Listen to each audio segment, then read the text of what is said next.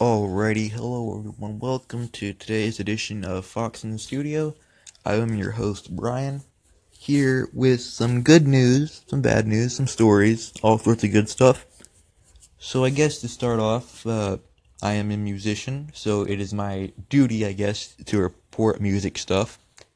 And I honestly kind of got late to the party when I heard that Malcolm Young died a couple days ago. That kind of sucked. I knew from a Guitar World magazine. I read that was I think about 2 years ago maybe, when they reported he was sick with something.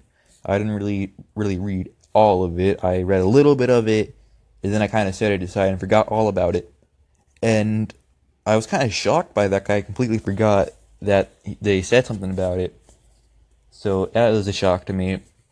Uh, Not much else has happened from what I can bring up on my phone and stuff. So I guess we are going to start off with a little bit of a story time. So that's always fun.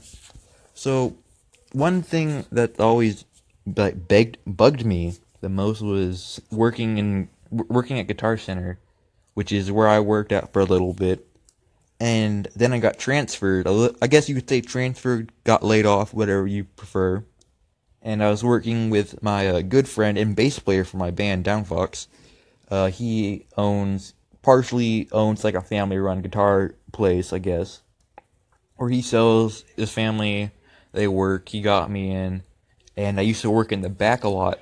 I still do too. And so one day, this is probably the worst day ever for me. And when you work in repairing guitars, it usually takes a lot out of you, and you usually don't have a lot of downtime because people want it by a certain date, so you got to complete it.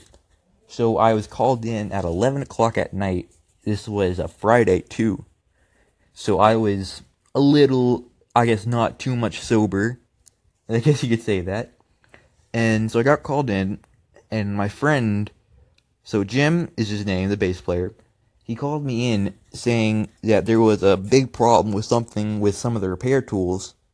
And what happened was we had a break-in, and the alarm sounded off. The guy got away. Nothing was really lost, but a lot of the equipment that was broken was even more damaged.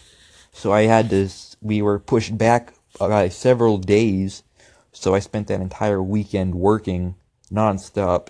And mind you, this is a Friday night, so I'm not too sober, and so I'm kind of fumbling around trying to figure out where everything's at. And I had a tool.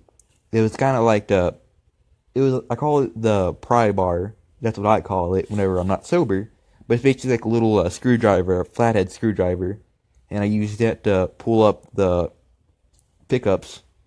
And I was looking for kind of a special one that's small enough to do the job correctly without breaking anything. And I almost stabbed myself with a drill. That was fun. But yeah, that was not a fun night.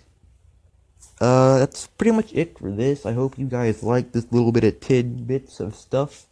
If you want to hear more stories of random guitar stuff from me and my studio crew, yeah, just pound that like button, send in everything, call in, whatever you do, and join me in next time. Hopefully tomorrow, hopefully in a little bit.